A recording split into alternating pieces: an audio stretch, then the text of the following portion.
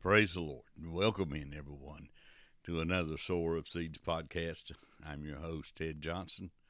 And as always, let's go to the Lord in prayer. Just continue to remember everyone having to deal with this coronavirus, whether it be the sick themselves, someone they know that is sick, or the CMAs or doctors or nurses or healthcare workers that are trying to take care of people. Let's remember each and every one of them, that God will just continue to touch them and bless them and heal them. Our kind and gracious, loving Heavenly Father, God, I thank you, Lord, for this another privilege, dear God, to bow and to call upon your name. To know, dear God, beyond a shadow of a doubt that you hear and answer our prayers. And Lord, I just thank you, God, for this another privilege, dear God, to go out by way of podcast. Lord, I thank you for this podcast. I thank you, dear God, for each and everything that you have taught me, dear God, in this time of podcasting. Lord, I just thank you and I praise you for everything. And Lord, I just pray that you would just continue to teach, dear God. Teach me, dear Lord, that I may teach others, dear God. And Lord, just be with our healthcare workers, Lord, our CMAs, our doctors and nurses, and all the ones, dear God, that are in the nursing homes or out calling up on people in their homes, dear God, and assisted living places, dear God. Just be with those, dear God, that are taking care of these people, God, and just touch them, dear God, and just put a hedge of protection around them, dear Lord, and keep them safe from this coronavirus. And Lord, each and every one, dear God, that has coronavirus, Lord, I ask that you would just touch them, dear God, Lord, that you would just touch the virus, dear God, and just take the symptoms away, Lord, and just be with them. Just lay your healing hand upon them. Lord, just speak the words, and it will be done, I know.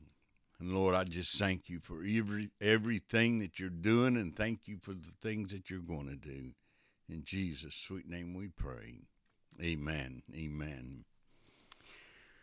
We are going to be in Deuteronomy chapter 18, and we're going to start into verse 14. And we're going, like I tell my wife before I came on, we're going to try to get through about 2.5, 3 chapters, different things. Probably not going to read a whole lot, but listen, if you get a chance, read what that we're going to discuss today, because I may not bring everything out that's in there, but the Lord has given me some thoughts, and I will be bringing those out, and I'm sure He will give them to me as we are going along. So, but you need to read. You need to read, and let the Lord speak to you also. I can't teach everything that there is in the Bible. I don't know everything that there is in the Bible. But the thing about it is God teaches me a little, and He teaches you a little, and He teaches somebody else a little. And then when we get together and get it all together and everything, it makes a broader picture. It's like our Wednesday night Bible study. Pastor Joe was teaching on fasting. Which is a subject that we generally teach on about this time of year, because we go into our church fast sometime January, February, and he teaches on fast. And each time that he teaches on it, I learn something different. I learn a little bit, something a little bit different. And you can never get enough studying of. You can take really one book in the Bible and you could teach on it for forever. Well, I have been doing this now for over a year, and we have got completely through 4 books, and we're in the middle of the 5th one now. 2, 3, 4, 5. Yep, we're in the middle of the 5th one now. So, and this is 3 times a week that we've been doing this. So. It takes a lot of time to go through, because sometimes the Lord will give you a little bit, and sometimes He'll give you a whole lot. But, it's all God's time anyway, so we need to use it very wisely, and we need to we need to study the Bible, and we need to know what thus saith the Word of God in our lives, because there's a lot of things that's going to come up in our lives that the way out or the way through whatever that we're going through, or the way out of it is always in God's Word, but we won't never know it if we don't study it. Deuteronomy 18, chapter 14. Chapter 18, verse 14. For these nations which thou shalt possess hearken unto observers of times and unto diviners. But as for thee, the Lord thy God hath not suffered thee so to do. The Lord thy God will raise up unto thee a prophet from the midst of thee, of thy brethren, like unto me, and to him ye shall hearken, according to all that thou desirest of the Lord thy God in Horeb, in the day of the assembly, saying, Let me not hear again the voice of the Lord my God, neither let me see this great fire any more, that I die not. And the Lord said unto me, They have well spoken that which they have spoken. If you remember when Moses gathered all the children of Israel together at the base of Mount Horeb, and the Lord came down, and God came down, and he came down in a cloud of smoke, and the whole top of the mountain looked like it was some great furnace, and it was smoking, and there was thunderings and lightning, and then God spoke out of all this, and it sounded like trumpets blowing, and all the children of Israel got really scared really quick, and they started backing off, and they told Moses, said, "Hey," he said, "You let God talk to you, and you talk to us. We don't really want to hear God anymore, because that scared us to death." And the same thing's true today, because sometimes when we, especially the first time that we ever hear God speak to us in an audible voice, and it's like one of those things. It's in your head, but it's not you thinking it. The words are coming through your mind and everything, and you hear a voice, but it's not the voice of the way that you think. It's completely different. Yeah, it gets a little scary sometimes. And even now today, the Lord will catch, as the old saying is, He'll catch me off guard, not thinking about. I'm thinking about the Lord and doing something, and the Lord will just speak to me all of a sudden, and it will surprise you. But it's still a good surprise, though. It is a very good surprise. I'm not afraid of it anymore. I look forward to it. And as a matter of fact, I would love to be on the same speaking terms that Moses was. He would actually speak to God voice to voice. And, just like I'm speaking now and you all are hearing me, that's the way God and Moses spoke to each other. And that would be a fantastic place to be. And I long for that. And I don't know what all I'm going to have to do to get to that point, but I would really like to get to that point. But Moses is telling them here, he said, now, that all these people in all these different nations and everything, they have all these observers of times and soothsayers and diviners and all that, and they're all the time predicting, what's going to happen and all this different things that they do. And he said, you don't need that. All you need is the Lord. That's all you need. He will let you know whatever you need to know. He said, as a matter of fact, he said, when you get into the new land and you get yourselves all set up and everything, he said, I'm going to give you prophets. These are men that I can speak through, and they can speak to you. And he said, and you will know these people. He said, because when I speak through a prophet and tell them something to tell you, And if it don't happen or it don't come to pass or anything like that, know then that this is not a true prophet of God. It's just another person that's trying to make a name for themselves. But he said, if they speak a word unto you and it happens, it comes to pass, whatever it is, then know you that is one of my prophets, and I have spoken to him. And, we have prophets today. We have, I guess it's more a gift of prophecy. It's not that they do it all the time, but God still gives his men and women, he still gives them a word today to tell people. I know it happens quite a bit in our church. The Lord speaks to someone every once in a while that needs encouragement, especially, and of things that they have been seeking for. And they'll tell the person that, they won't mention what it is or anything, but they say the thing that you have been seeking for, it's about to come to pass. Now then, when this person speaks this to this person, and if they haven't been seeking for anything, then know then that that's a false prophet. But if they have been seeking for something, and they tell them that it's going to come to pass, and it doesn't come to pass, still yet, they're a false prophet. But on the other hand, if the Lord speaks to that person and tells that person that whatever they have been seeking for, it will come to pass.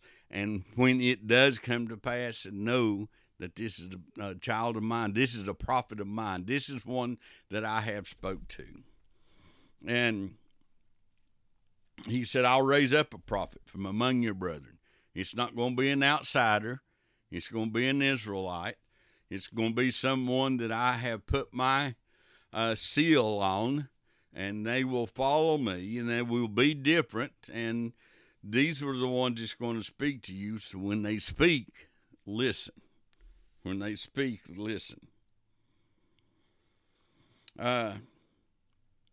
If the prophet which shall presume to speak a word in my name, which I have not commanded him to speak, or that shall speak in the name of other gods, even that prophet shall die.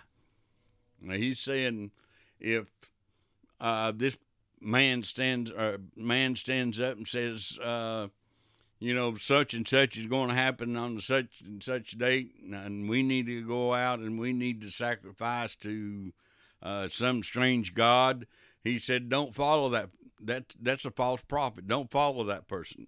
Matter of fact, the Lord said that person needs to die.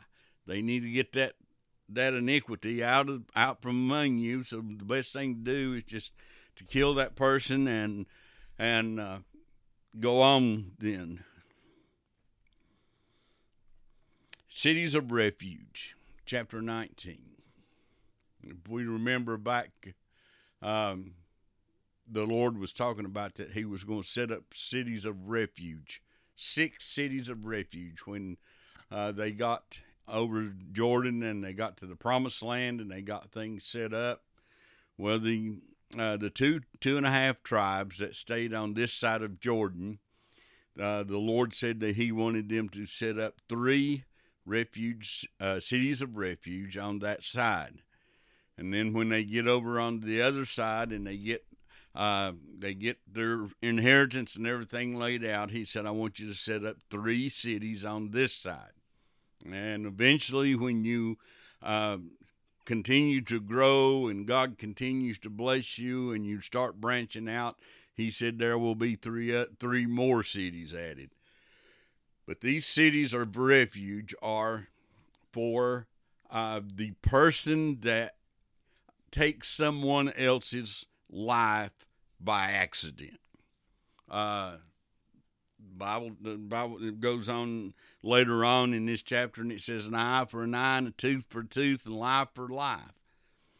And it also talks about the avenger of blood, and the avenger of blood is a close relative of the person that for whatever reason you had something to do with their death, that person, the avenger of blood, that person was by rights, under the laws and under the commandments of God, he was allowed to take your life.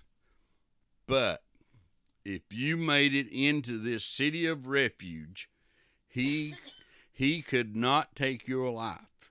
When you got inside that city, you were safe. And you had to stay inside that city till the priest that was in office at that time died and a new priest was set up. Then you were free to go back to your home city and your own home and everything. But at any time before this priest died, that you were caught outside of that city for whatever reason, and the avenger of blood seen you, he still had the right to take your life. Now then, if you kill somebody by lying in wait, or you really hated that person and you really wanted to see them dead, and you were instrumental in their death, and you killed them, and you went to this city of refuge, then the let me find that. In verse 11 of chapter 19, but if any man hate his neighbor, and lie in wait for him, and rise up against him, and smite him mortally, that he die, and fleeth into one of these cities, then the elders of his city shall send and fetch him thence, and deliver him into the hand of the avenger of blood, that he may die. That I wanted to get that right. But if I laid in wait for somebody and I killed them, and I fled to the city of refuge, then the priest of my and the elders of my city had the authority to come and get me and take me back to my city and turn me over to the avenger of blood, or the near kin of the one who I took their life. And they had the right to take my life. But now a good example of, and the Bible gives a good example of by accident or ignorantly.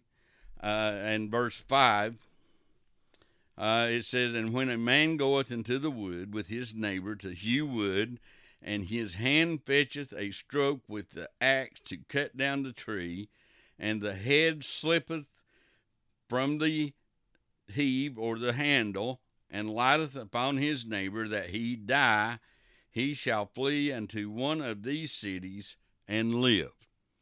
If it was an outright accident, there was no possible way that it could be stopped, then you were innocent, but still yet, if you were not in this city of refuge, one of his near kin had the right to take your life, and he would not be liable for that.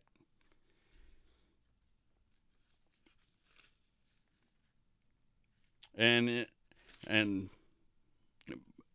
it says, and thine eye shall not pity him. This is the one where that he laid in wait for someone, had it out for someone, really hated them, and took their life and took it intentionally. It says, thine eye shall not pity him, but thou shalt put away the guilt of innocent blood from Israel, that it may go well with thee. And when someone was brought forth they say they killed somebody accidentally, this was to be established by 2 to 3 witnesses. This could not be established by one witness. You had to have 2. And at most, and at even better, even 3, the more, but it had to be at least 2 before that a man's life could be taken. So if he was lying in wait, and you hated someone, and you killed them, you had to have at least two witnesses that knew that you had done this, knew that you were going to do this, and knew that you had done this before that they could actually come and get you and take your life. In verse 15 of chapter 19, one witness shall not rise up against any man for any iniquity, or for any sin, in any sin that he sinneth. At the mouth of two witnesses, or at the mouth of three witnesses, shall the matter be established. Now then, we're going to talk about false witnesses. If you have an ought against somebody, or if somebody comes and pays you money to swear out a lie against somebody else, in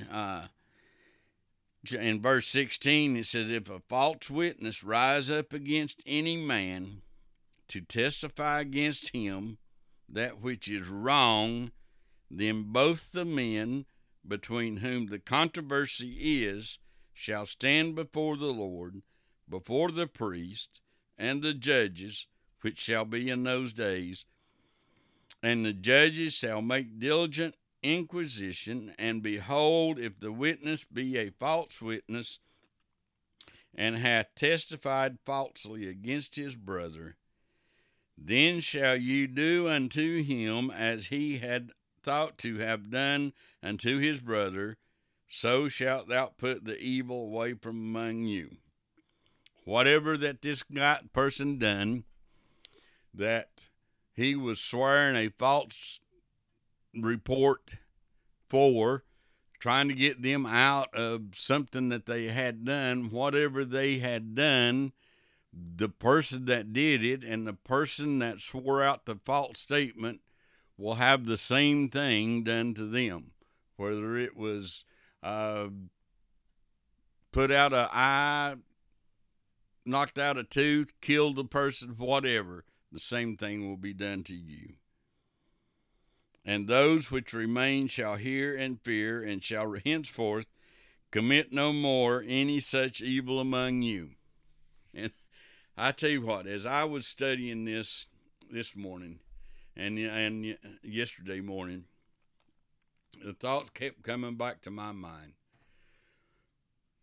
Our laws today are very lax, and they are at the best not right. This is my personal opinion, because it seems like that if you have enough money and you have a really good lawyer, you can get out of just about anything that you have done. And it doesn't matter how many witnesses you have. You can always buy people to testify in your behalf that you have not done what people are saying that you have done. And this goes on so much today. Our laws are so lax, and they are. We haven't got the morality. I don't know what I want to call it, but we just haven't got the love of God and the fear of God as like we used to. The judges and the attorneys, they don't fear the Lord. They fear man more than they do God, and it doesn't matter if you've got enough money, they will try their best to get you out of anything that you have done. And our morals have changed so drastically that it's really frightening, and it's not getting any better. It's going to get worse.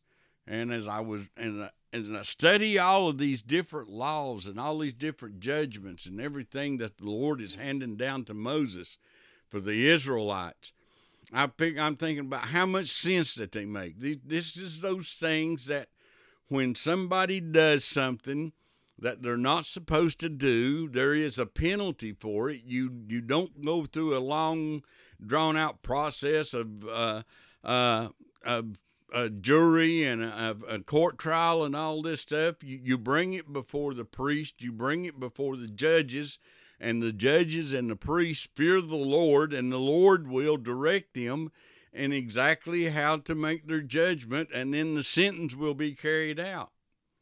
And they didn't have that much problem. They didn't have the problem of people getting killed and raped and all this stuff, because they knew that if they got caught, they knew exactly what was going to happen to them. And one of their greatest punishments back then was stoning people to death. Now let me tell you something. You got to really think about this. But you have got a person out somewhere in a place to where that they can't get away, and people are throwing rocks at them. I'm not talking about little bitty stones. I'm talking about huge rocks. A good, maybe a grapefruit-sized rock. And these people are throwing these rocks at this person and hitting this person with it till he dies. So yeah, the judgment is harsh, the penalty is harsh, but the penalty fit the crime, and the penalty also was a deterrent for anyone else that was thinking about doing the same thing.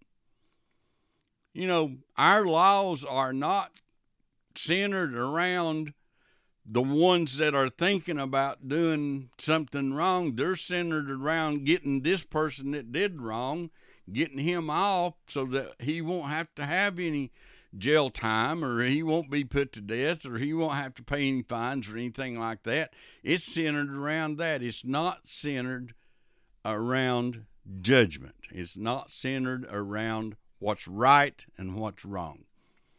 And it's not centered around making an example of somebody that has done wrong and people knows that they've done wrong, and giving them the penalty that they desire, that they really need. It's not, and our laws are not for that anymore. And when we look at these, we think, well, yeah, these laws are harsh. They are brutal.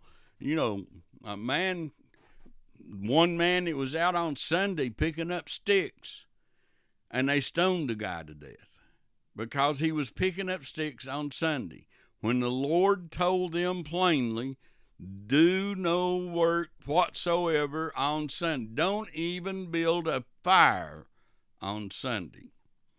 Whatever you eat on Sunday had better be cooked on Saturday, because the Sabbath day you were to do absolutely nothing.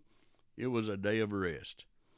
If you travel to a synagogue on the Sabbath day, you could only travel so far. It wasn't a day's journey that you could travel. It was a very short distance that you could travel if you needed to travel to a temple on the Sabbath day. So yeah, the laws are strict, the laws are harsh, but they were for the punishment because the Lord said, don't do it. And let me, while we're on that subject of laws and judgment, there is going to be a time, children of God, that we're going to have to stand before the Almighty God. And we're going to have to give an account for everything that we've done in this life, whether it be good or whether it be bad. We're going to have to give an account for it. There's not going to be no bribing no jury. There's not going to be no bribing no witnesses. There's not going to be no paying no lawyers off to get us off and get us cleared of all the stuff that we have done wrong. It's not going to happen. This is going to be the one judgment that is going to be very just, and it's going to be very harsh. It's not one of those smack you on the wrist and don't do it no more. Because when you step up there, they're going to have two books open. They're going to have the book of life, and they're also going to have God's word open. You're going to be judged according to God's word. You're going to be judged according to this law. This law that was started, that Moses started writing and was handed down through the years until today. And we're going to be judged out of it. But the thing about it is if your name is not written in the Lamb's Book of Life, you're not going to heaven. I don't care who you are. I don't care how much money you got. I don't care how much power and prestige you got. If your name's not written in the Lamb's Book of Life, you're not going to make it into heaven. And then the lake of fire is going to be your home. You want to talk about harsh judgments? Let me tell you something. You are going to be put into a place that burns so hot there is no light. It burns so hot that it don't put off no light at all. It's completely dark. It's the hottest flame that man knows of. And it's going to burn forever. And you're going to be in the middle of it forever. You're not going to burn up and be over with. You're going to be in those torments of the flames and other torments for eternity for your rejection of Jesus Christ, the Son of God. That's the judgment that we're going to have to, one of these days, we're going to have to stand before. And we're going to hear the words, "Depart from me, I never knew you," or "Enter ye in to the joys of the Lord." Now then, going back to Moses, when he was talking about going into the promised land, talking about a curse and a blessing. The curse is going to be the punishment for what your sins that you have done. The curse is going to be your punishment. The blessing is going to be what you receive for doing what thus saith the Word of God. Now then, which one you going to choose? Which one you going to choose? Let's leave it at that. Which one are you going to choose? You going to choose the curse and live in hell for the rest of in the lake of fire for the rest of your life? Or are you going to choose the curse or the blessing and live with the Lord in heaven in the mansions for eternity? It's very simple. But we have tried to make it so complex, and the Lord describes exactly how that we need to live in His Word. He's telling the children of Israel right here, speaking through Moses, and Moses is telling the children of Israel, this is the way that it's going to be. You're going to live the way that these laws and these statutes and these judgments are laid down to you and receive your blessing, or you're not going to accept these laws and statutes and commandments as they are laid out to you, and you'll get a curse. And it's that simple. It's not nothing real complex. It's very simple. You either live for the Lord and go to heaven, or you live for Satan and die and go to hell. There's no straddling the fence. There's no wishy-washy. There's no, this is a new day and a new time, and the times are different, and this is the way that we need to live to go to heaven. No, it ain't. We've got to do just exactly the same thing that the children of Israel did when they were in the wilderness and when they were in the promised land to get into heaven, or we will not make it, period. Now then, verse 20, instructions concerning principles of war. Yes, if you are living for God, you are in a constant state of war. not only is there a war going on inside of each and every one of us every day, a war of good and evil, a war of the blessings of the curse every day, but there is also one going on in this world, a spiritual warfare that's going on in this world. And if we go to Ephesians chapter 6, there we're going to find out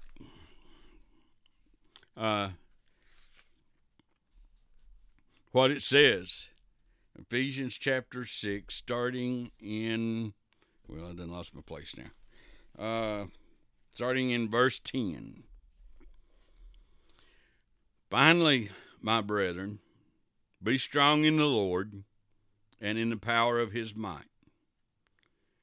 Put on the whole armor of God, that you may be able to stand against the wiles of the devil. For we wrestle not against principalities and against powers, against the rulers. We wrestle not against flesh and blood, but against principalities, against powers, against the rulers of the darkness of this world, against spiritual wickedness in high places.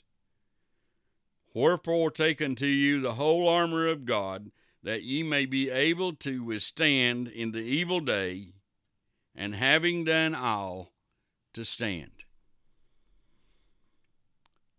Put on the whole armor of God. We do not wrestle against flesh and blood. Now, you know, I wondered about this because, you know, we go to war so many times with other countries, and even as we go on to study the Israelites, they're about to get to the point to where that they are almost constantly in war with one of these nations that they're going to have to drive out of this land that the Lord has promised him. And I was thinking, well, you know, it says we wrestle not against flesh and blood. And then I got to thinking, I'm going back to that one thing that the Lord taught me.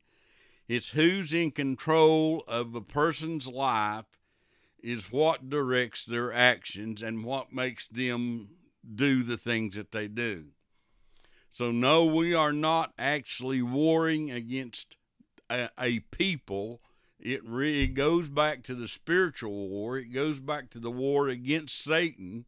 And that's the one war we as children of God that we need to be in the middle of, and we need to be very active in, and we need to have each other's backs. How do we do that? By prayer, by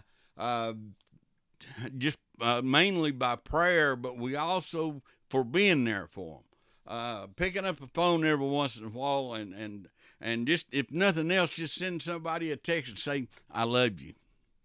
You know, it don't have to be some drawn out something. Just shoot them a text, say, I love you. I was thinking about you, and I just wanted to tell you that I love you. And I appreciate you. Let me tell you something. I'm not bragging on me, but the Lord has brought people to my mind, and I have actually picked up my phone and sent them a text. I don't remember now exactly what some of them are, but it was just real simple text. And the text that I got back was, brother, you have no idea how much I needed to hear that right now. See, I had no idea, but God does. See, as Moses and Joshua was leading the children of Israel into battle, he would get the okay from God to make sure that it was okay for them to go to battle against these people. And then if the Lord said, yes, it was, and he would go to battle for these people, against these people. We as children of God, we have got to put on the whole armor of God. And we have got to be ready for battle at any point, at any time. We can't We can't put this on just whenever we want to and go out and fight a little while and then come back and take it off and wait 3 or 4 or 5 weeks and then go back out and put it on and go. We need this on every day, and we need to be fighting against against Satan and all of his principalities and powers, against rulers of darkness of this world, against the spiritual wickedness in high places. We need to be fighting on this every day. And in order for us to do that, we have to put on this spiritual armor. This spiritual armor. If you go all through 6 all the way down into Ephesians chapter 6, starting in verse 10 and go down through verse 20, you will find out what each piece of this armor is that you need to be putting on. And you need each piece of it. You can't leave one piece out because you don't like it. You don't really need that part. You need every piece of this, because it takes every piece in God's Word. It takes every dot and every dotting of the I and every crossing of the T. It takes every bit of it for us to survive, for us to go out and to fight, and for us to come out on top. It takes every bit of it. It takes some time, when you go into the Army or any of the branch of the service, you have to spend a lot of time in training. Training on how to fight, training on how to be covert and how to be stealthy and all these things, and hand-to-hand combat and combat with guns and tanks and airplanes and all this stuff. You have to go through a lot of training. We as children of God, we are trying to fight a battle, and we are not wanting to take the time to be trained. We are not wanting to take the time to read the instruction manual and find out just exactly what we need to be doing to fight a battle that is raging every day, the one that's going on inside of us and the one that is going on in this world every day. We're not fighting against man. We're not fighting against man, even though mankind is a pawn in the war. We are not actually fighting them. We are fighting Satan and all of his little demons and imps. That's where the fight's at. So now then, we need to put on the whole armor of God, and we need to go to war. This is instructions for war. This Bible that we have is the instructions on how to go to war, the principles of war, how we attack Satan, and how that we come out on top. And the number one thing that we have to do is we have to put on the helmet of salvation. We have to give our heart and life to God, and follow Him, and let Him lead, guide, and direct us in the way that He would have us to go to fight this battle that is raging every day. But in verse 20 of Deuteronomy, or chapter 20, when thou goest out to battle against thine enemies, and seest horses and chariots and a people more than thou, be not afraid of them, for the Lord thy God is with thee, which brought thee up out of the land of Egypt. We as individuals, we as mankind, we cannot win a battle against Satan by ourselves. It's impossible. You might as well not even try to fight by yourself. Therefore, when we give our heart and life to God, and we let Him then direct us in the proper way to fight and the proper principles of war, and we go out and we fight against Satan as He leads us and directs us and guides us and shows us exactly how to go to war against Satan, we will come out on top. But we cannot do it by ourselves. It is impossible. We will not win a war by ourselves. We have got to follow the Lord. We have got to depend upon Him, but we have to do some practicing. We have to do some learning on the art of war, and the only way that we can do that is give our heart and life to God, study His Word, read His Word, and pray often. Go to church. Learn from other people.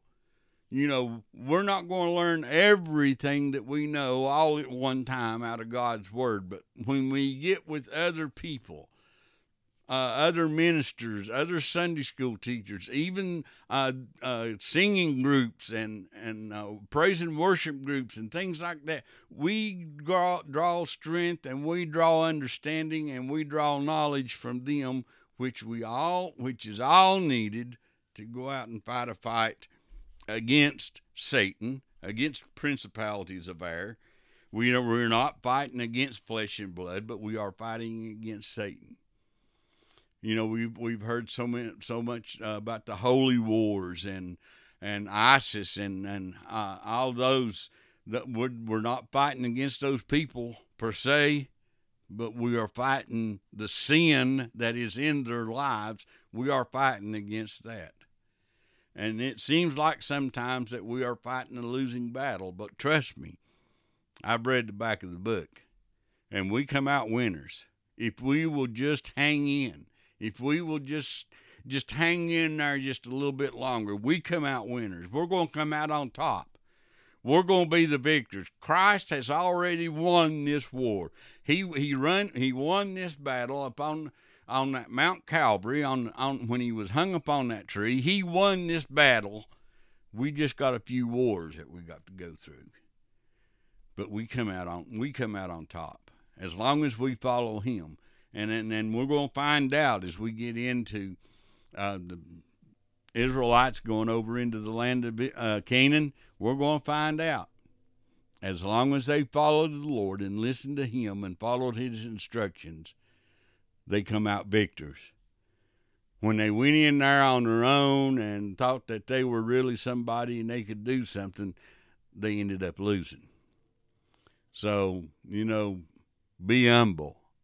And understand that it's not us that is actually winning anything, but it's Christ through us that wins. Remember, I can do all things through Christ Jesus, which strengthens me. I thank you all for listening. I hope you got something out of this. And until the next time, I hope the Lord just blesses you in a great and a mighty way.